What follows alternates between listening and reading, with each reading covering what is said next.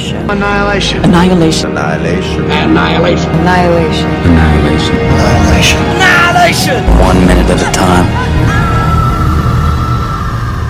It will be years before I understand failure. The sun's last rage in the winter trees. My yard is a failure of field. It is small and poorly tended. Years before this hard kernel of worry rises to a truer height, I can learn to make shade with my palms. But I cannot learn to unmoor my want. I want wild roots to prosper, an invention of blooms, each unknown to every wise gardener. If I could be a color, if I could be a question of tender regard, I know crabgrass and thistle. I know one algorithm. It has nothing to do with repetition or rhythm. It has the route from number to number, less to more, more to less. A map drawn by proof, not faith. Unlike twilight, I do not conclude with darkness. I conclude. Jennifer Chang, The Winter's Wife.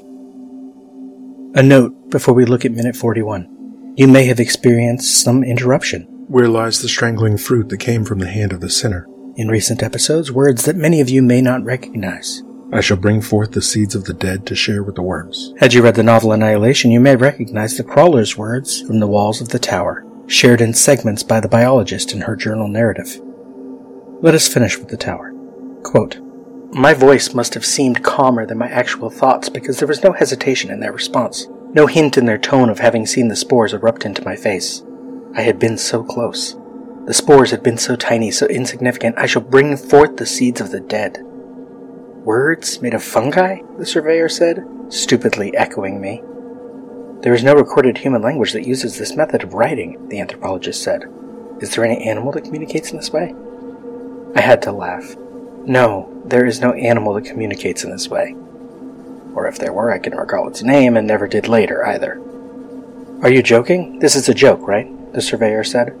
She looked poised to come down and prove me wrong, but didn't move from her position. Fruiting bodies, I replied, almost as if in a trance, forming words. A calm had settled over me.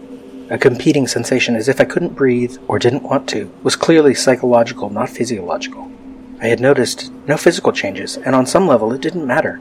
I knew it was unlikely we had an antidote to something so unknown waiting back at the camp. More than anything, the information I was trying to process immobilized me. The words were composed of symbiotic fruiting bodies from a species unknown to me. Second, the dusting of spores on the words meant that the farther down into the tower we explored, the more the air would be full of potential contaminants. Was there any reason to relay this information to the others when it would only alarm them? No, I decided. Perhaps selfishly. It was more important to make sure they were not directly exposed until we could come back with the proper equipment. Any other evaluation depended on environmental and biological factors about which I was increasingly convinced I had inadequate data. I came back up the stairs to the landing. The surveyor and the anthropologist looked expectant, as if I could tell them more. The anthropologist in particular was on edge. Her gaze couldn't alight on any one thing, but kept moving and moving. Perhaps I could have fabricated information that would have stopped that incessant search. But what could I tell them about the words on the wall except that they were either impossible or insane or both? I would have preferred the words be written in an unknown language. This would have presented less of a mystery for us to solve, in a way. We should go back up, I said. It was not that I recommended this as the best course of action, but because I wanted to limit their exposure to the spores until I could see what long-term effects they might have on me.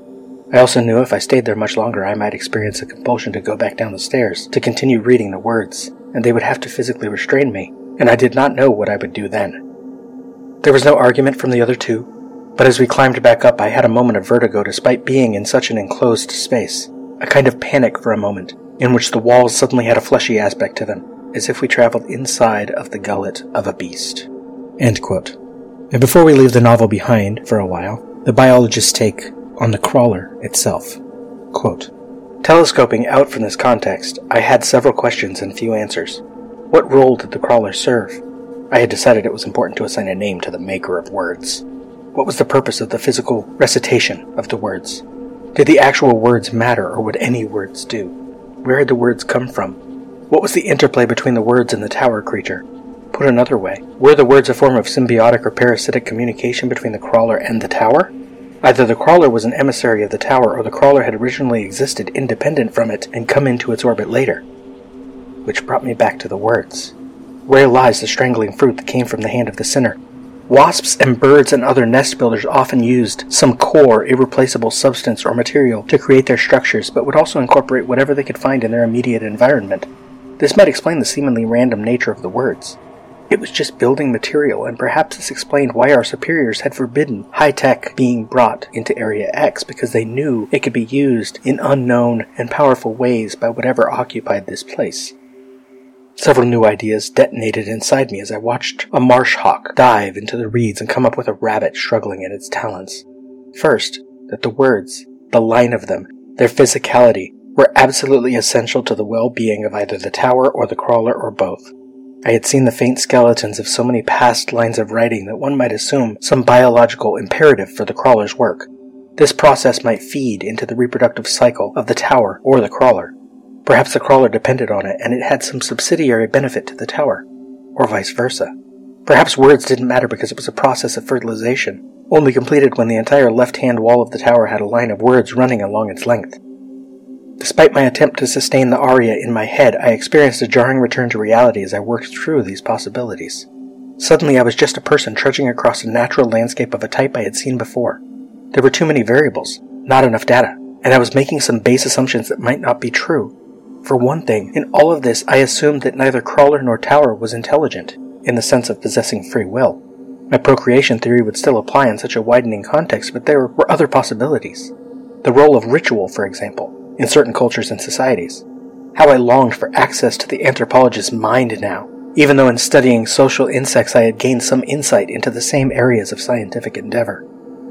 And if not ritual, I was back to the purposes of communication, this time in a conscious sense, not a biological one. What could the words on the wall communicate to the tower? I had to assume, or thought I did, that the crawler didn't just live in the tower. It went far afield to gather the words, and it had to assimilate them, even if it didn't understand them, before it came back to the tower. The crawler had to, in a sense, memorize them, which was a form of absorption. The strings of sentences on the tower's walls could be evidence brought back by the crawler to be analyzed by the tower. But there is a limit to thinking about even a small piece of something monumental. You still see the shadow of the hole rearing up behind you, and you become lost in your thoughts, in part from the panic of realizing the size of that imagined Leviathan. I had to leave it there, compartmentalized, until I could write it all down, and seeing it on the page begin to divine the true meaning." End quote. I took the words from the walls of the tower and used a bit of a cut-up technique, used by Dadaists in the 1920s, and popularized by William Burroughs in the 50s and 60s. To fashion multiple versions of the text. In the first novel, the text comes in 8 segments. "Where lies the strangling fruit that came from the hand of the sinner? I shall bring forth the seeds of the dead to share with the worms that..." That's 1. Reportedly, there are more words in the other novels of the trilogy, but I have not read those, as Alex Garland wrote this film after just reading the first. I may get to them before the end, but for now, I am avoiding them. "To share with the worms that gather in the darkness and surround the world with the power of their lives, while from the dim-lit halls of other places forms that never could be, writhe for the impatience of the few who have never seen or been seen." That's 2. "In the black water with the sun shining at midnight, those fruits shall come ripe in the darkness of that which is golden, shall split open to reveal the revelation of the fatal softness in the earth." 3. 10th April 2017, Reddit user HoboMan2000 makes a lengthy argument as to how the crawler's words describe the history of Area X, and without the context of the other books, or even knowing why HoboMan2000 refers to the crawler by the name Saul, I find it difficult to fully interpret the words, or how much they may or may not describe specific incidents, past, present, or future. "The shadows of the abyss are like the petals of a monstrous flower that shall blossom within the skull and expand the mind beyond what any man can bear." But that may be the point, in a way. This is communication from an alien intelligence, or maybe not even an intelligence at all. Had the words survived into the film, the visual of those letters made of fungi would be awesome to see. "But whether it decays under the earth or above on green fields, or out to sea or in the very air, all shall come to revelation and to revel. In the knowledge of the strangling fruit in the hand of the sinner shall rejoice. For there is no sin in shadow or in light that the seeds of the dead cannot forgive." But also, the inability of Lena or any of the other women to understand what they are reading would tie into the refraction of the shimmer. I.e., a sentence fashioned by the shimmer would not inherently make any sense to someone whose brain had not yet been compromised by time within its boundaries. "There shall be in the planting and the shadows a grace and a mercy that shall bloom dark flowers, and their teeth shall devour and sustain and herald the passing of an age." Additionally, I imagine, working backward from the film, that the crawler's attempt to form coherent sentences and a complete understandable message may be like the bear later in the film trying to communicate through Sheppard's voice. I will come back to that when it happens, but the short version is this. The bear took Sheppard's screams for help and uses them as its own. When its presence is misunderstood and taken as threatening, what does it take from Thorensen? Her throat. Her voice. It needs more words to make more sense. But let us save my more bizarre interpretations for when they arise. That which dies shall still know life in death, for all that decays is not forgotten, and reanimated shall walk the world in a bliss of not knowing. Final note on the words. I neglected to include the 8th segment of the words in my crawler notes, so the following lines were not in any of my previous interruptions. There shall be a fire that knows your name, and in the presence of the strangling fruit, its dark flame shall acquire every part of you. The 5 women are in 2 boats, heading roughly south. We have been with Lena and Sheppard in one boat. Lena still wears something clearly a military uniform. Green khaki button-up shirt open over a darker green t-shirt. Her locket hangs between her breasts over the t-shirt. Sheppard's outfit feels much different now. She is down to a t-shirt but appears more dark gray than green. She also has a scarf around her neck of the same shade. On her close-ups, this could be a casual boating trip. We are currently angled on the other boat, Thorensen, Radek, and Ventress, moving past 2 trees with cancerous flowery growths. Sheppard has just referred to the women as damaged goods. We're all damaged goods here. The film's first exploration into one of its primary themes, self-destruction. Specifically, she was cut off mid-word, saying Anya, Thorensen, is sober, therefore an addict. Note, in the script, Sheppard uses last names as if she also has a military background. And Radek won't wear short sleeves because she doesn't want you to see the pale scars on her forearms. In the film, she uses first names. Sheppard is a researcher, not a soldier. Josie wears long sleeves because she doesn't want you to see the scars on her forearms. Second 5, cut to angle on front of boat, Lena and Sheppard. A couple lines not in the script. Lena, she tried to kill herself? Sheppard, no, I think the opposite. Trying to feel alive. Second 12, close on Lena, taking it in. Lena, Ventress? Second 14, close on Sheppard. Her scripted line is very different than what is in the film. From the script, she's like an office building in a financial district. All steel and glass in height, but what for?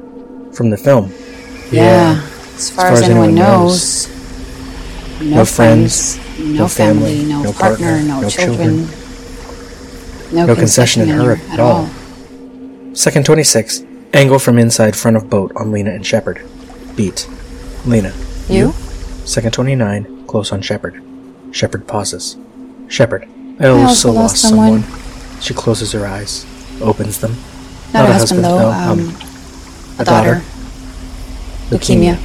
Second 39, close on Lena. Lena, God, I'm sorry.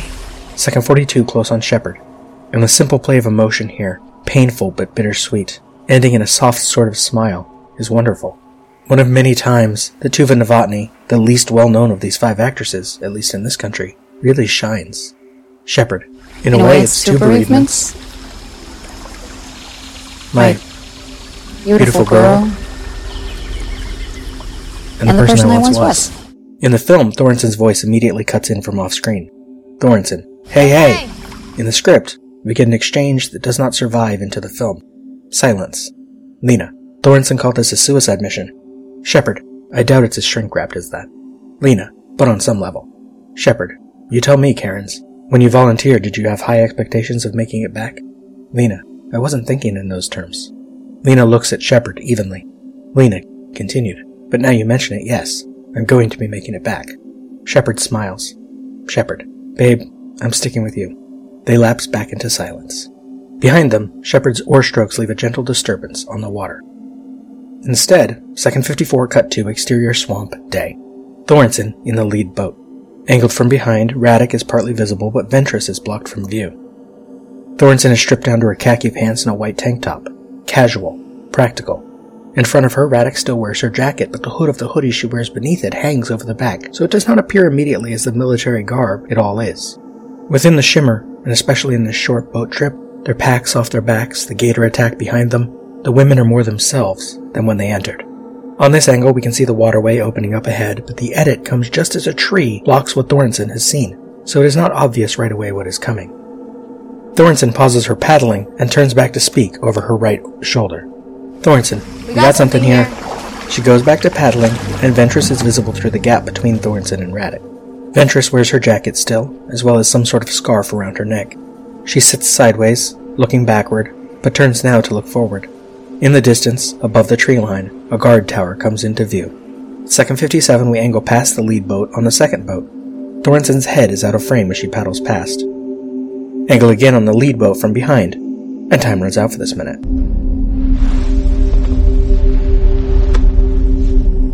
We spoke. What was it we said? Wordlessly watching, he waits by the window and wonders at the empty place inside.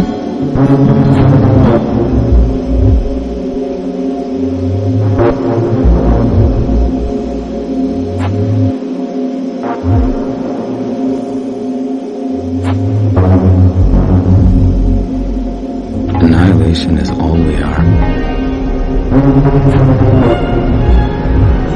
Annihilation.